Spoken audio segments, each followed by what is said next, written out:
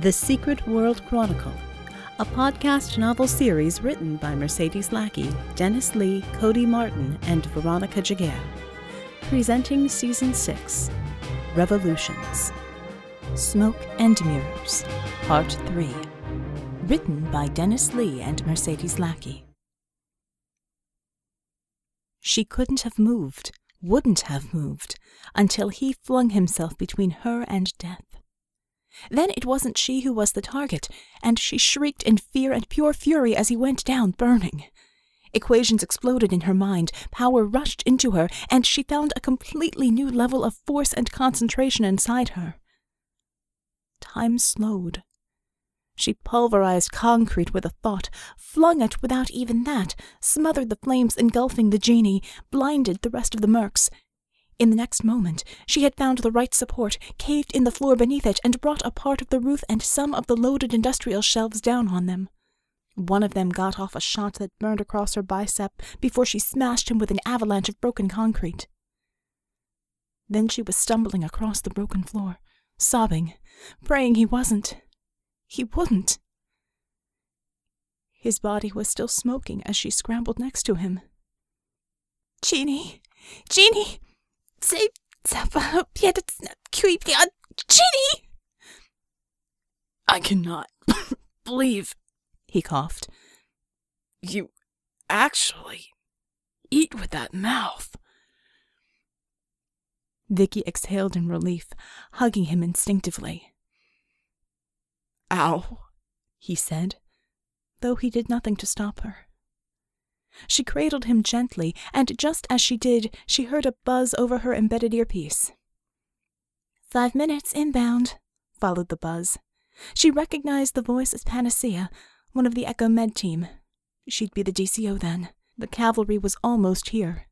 The Djinni looked terrible, however.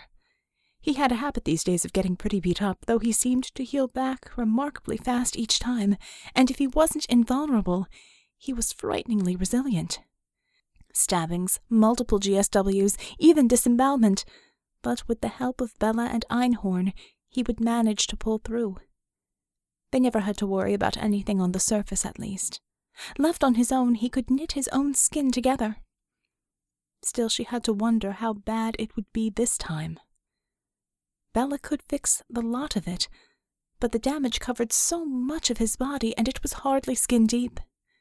She fought down a wave of panic as she took in the blackened areas, already cracking open to show oozing red beneath, already starting to flake away, leaving what looked like half-cooked meat leaking juice. It was all too familiar, and at the same time almost foreign. She dressed in the dark these days. She hadn't looked down at herself in years. Still, the memory of that day burned so very brightly, so terrifying it could catch her unawares at almost any time. She could be caught up in the most delicate of operations, running missions in the safety of her own home, and yet something could jar those horrific moments from the cobwebs of her mind, and she would freeze, or shiver, or even cry out in fright, caught in the memory of pain and terror. They said you couldn't remember pain properly. They were wrong. Tell me what to do, she told him tearfully. I'm not a healer. Tell me what to do. He opened his eyes, painfully, but the look of it. Tell me, he croaked. Tell me. What? What is it? Tell me about the rabbits, George. The incongruity jarred her out of panic. Red Djinni, you are such an ass, she said, though with a startled laugh. It never changed with him. He would always be an asshat. She continued to chuckle, but it was mixed with a terrible sadness. He was in such agony, but he persisted in playing the clown. For her benefit, she supposed. He must have known what the charred sight of him must be doing to her. Or perhaps it was more than that. Your file, she said. I told you, there's nothing in your file. He looked up at her and for once held his tongue. You said I could piece it together, she continued. You were right, in a sense. You've been at this game a long, long time. Still, Echo has next to nothing on you. What it tells me is that you've always been careful and methodical, probably even paranoid. Rightly, of course, given what you were doing and who you were up against. You were not paranoid when they really are out to get you. So what does it tell me when I've watched you be reckless and living on the edge for the last year? What does it mean when you let yourself get so hurt, even close to death, so often?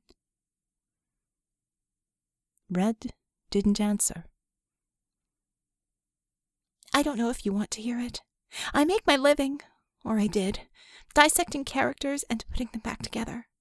That makes me pretty good at analyzing, but not so good at dealing with real live people.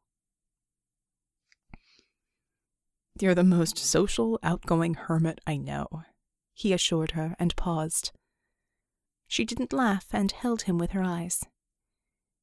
He coughed and nodded. Maybe I don't have to be so careful anymore.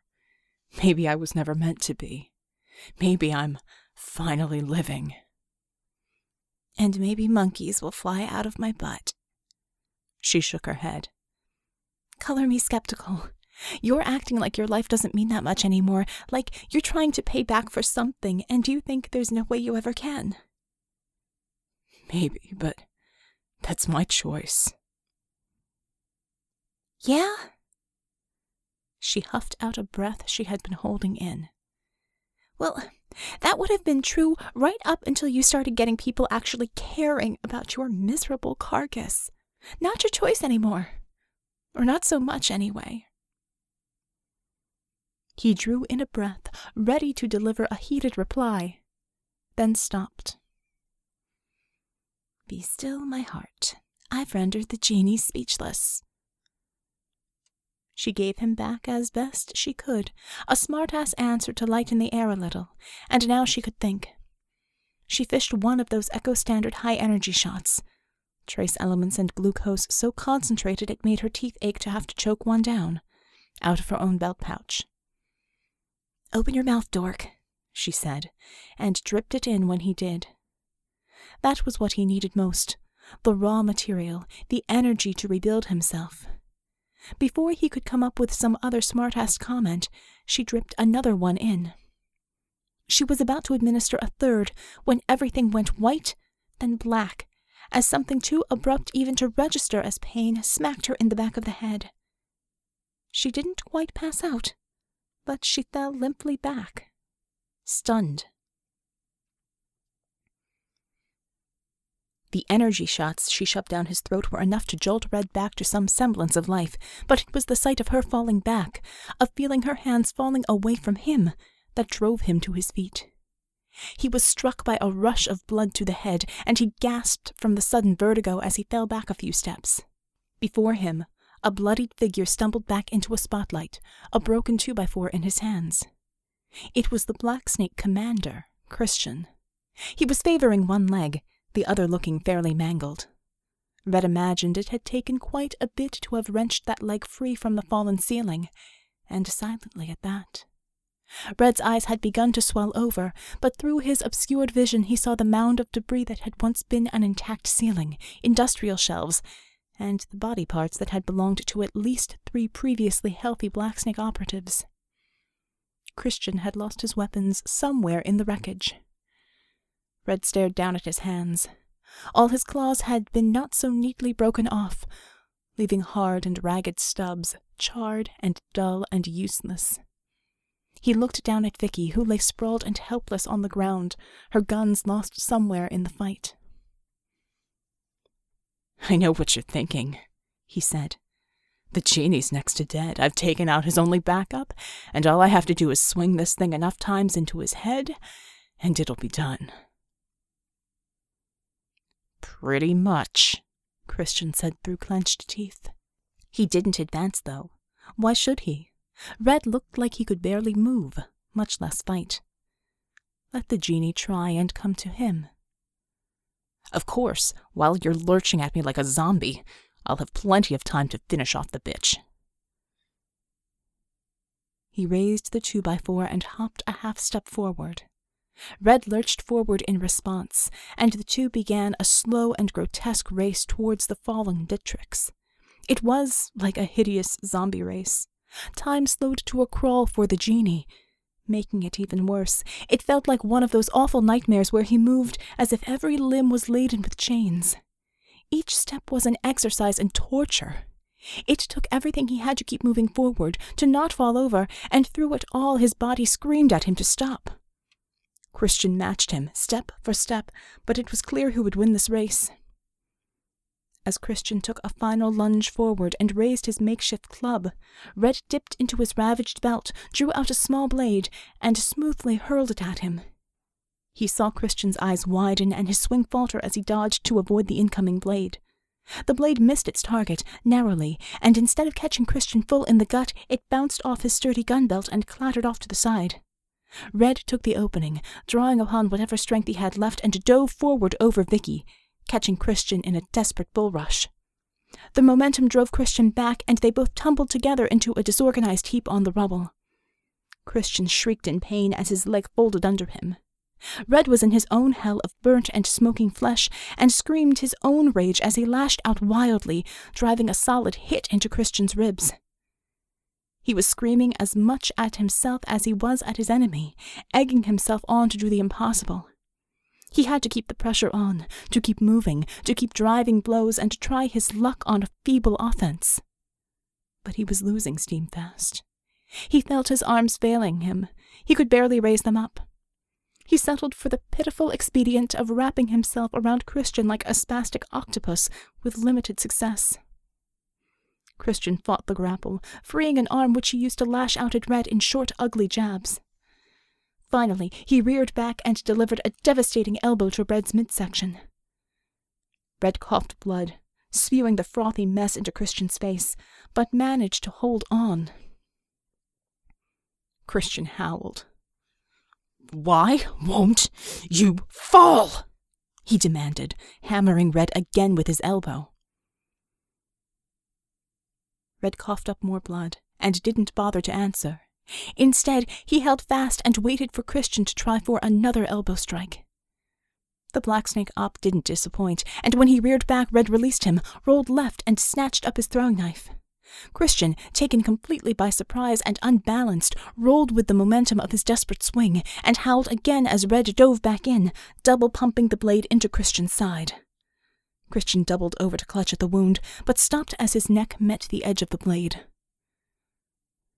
Red held it there, almost gently, as the two broken men simply stared at each other. "Why don't I fall?" Red asked, his voice ragged and hoarse. "'Cause that's not really an option for me. Better men than you have tried to take me down. I'm still here, and I'll be damned if I finally get taken out by some two-bit blacksnake thug. I broke a lot of my own rules tonight, all because you and yours can't see your way to do some good when the rest of the world has gone to hell. We should be past this kind of shit. We should be working together. Instead, we're just wasting our time in some stupid, pointless arms race. You, and your greed, and your... Yeah, I can see it. It's there, it's plain right on your face. Your bloodlust. You're addicted to the hunt, the kill. Well, I've certainly sent enough of your men to hell tonight. What's one more? I'm willing to bet if anyone ever had it coming, it's you." He tightened his grip on the knife. Christian's eyes began to bulge, as if daring Red to do it. Slowly, Red began to push the blade against Christian's neck. "Djinni, stop. He's down, out, you broke him." Though groggy, Vickie had managed to get to her hands and knees and painfully pushed herself up. "It's enough. It's more than enough. You saved that kid from these monsters." She shuffled a step closer. "You saved me. Please, you can stop now." Red didn't look at her. He was fixed on Christian and the knife he held. His torn and bloodied lips curled back over his teeth as he hissed. The blade was shaking in his hand, a testament to the internal struggle that raged inside of him. "For God's sakes, Red," she croaked. "Listen to me. You don't have to go back to what you used to be. We'll put him away. He won't hurt anyone ever again. You have a choice here. Take it." She held out a shaking hand, as if that hand held his options. "If you won't take it for yourself, take it for your friends, the people who believe in you. Me, Ella, the Misfits. For Bull." Her voice cracked and broke, and when she resumed speaking, it was softer, a mere whisper. "You have a choice, Red. Rise up to it." The knife continued to quiver in his hand, and the hiss that escaped his teeth crescendoed to a roar as Red erupted. He threw the knife aside and struck Christian with a clenched fist instead, knocking him out. Before either Red or Vickie could say or do anything else, the faint sound of a trickle of cascading pebbles made them both glance to the anthill of rubble Vickie had made. Poking his head and hands cautiously over the edge was the boy, Pike, eyes bulging with disbelief mingled with fear. "It's okay, kid," Vickie croaked. "Come on down." At that moment, Red collapsed, and she hobbled to his side. "And I could use a hand here," she added. When Red's head was cradled on her knees, and with Pike's help, the Djinni was as comfortable as he could be under the circumstances. And with 3 more of those energy shots in him, she sighed. In the distance, she heard the distinct howl of echo sirens finally coming. Late. Quelle surprise. Verdigris had probably found some way to delay them. Her suspicion hardened to certainty. Their erstwhile overlord was doing his best to cull the ranks. "Help's on the way," she said to the Djinni. "Within shouting distance, in fact." Red looked down at himself and grimaced. "Bella's gonna have a hell of a time fixing me up this time." Vickie opened her mouth to answer, but there was really nothing she could say to that. She felt crushed with guilt. If she hadn't frozen. Instead, she simply smiled tremulously at him, when Pike cleared his throat and timidly waved his hand to get their attention. Sorry, but what are you going to do to me?" the boy asked. Red looked up at him, his eyes swollen, his lips cracked and peeling. He managed a grotesque grin. "Nothing, kid. We're just going to give you something those guys wouldn't." What's that?" Red exchanged a look with Vickie. "A choice."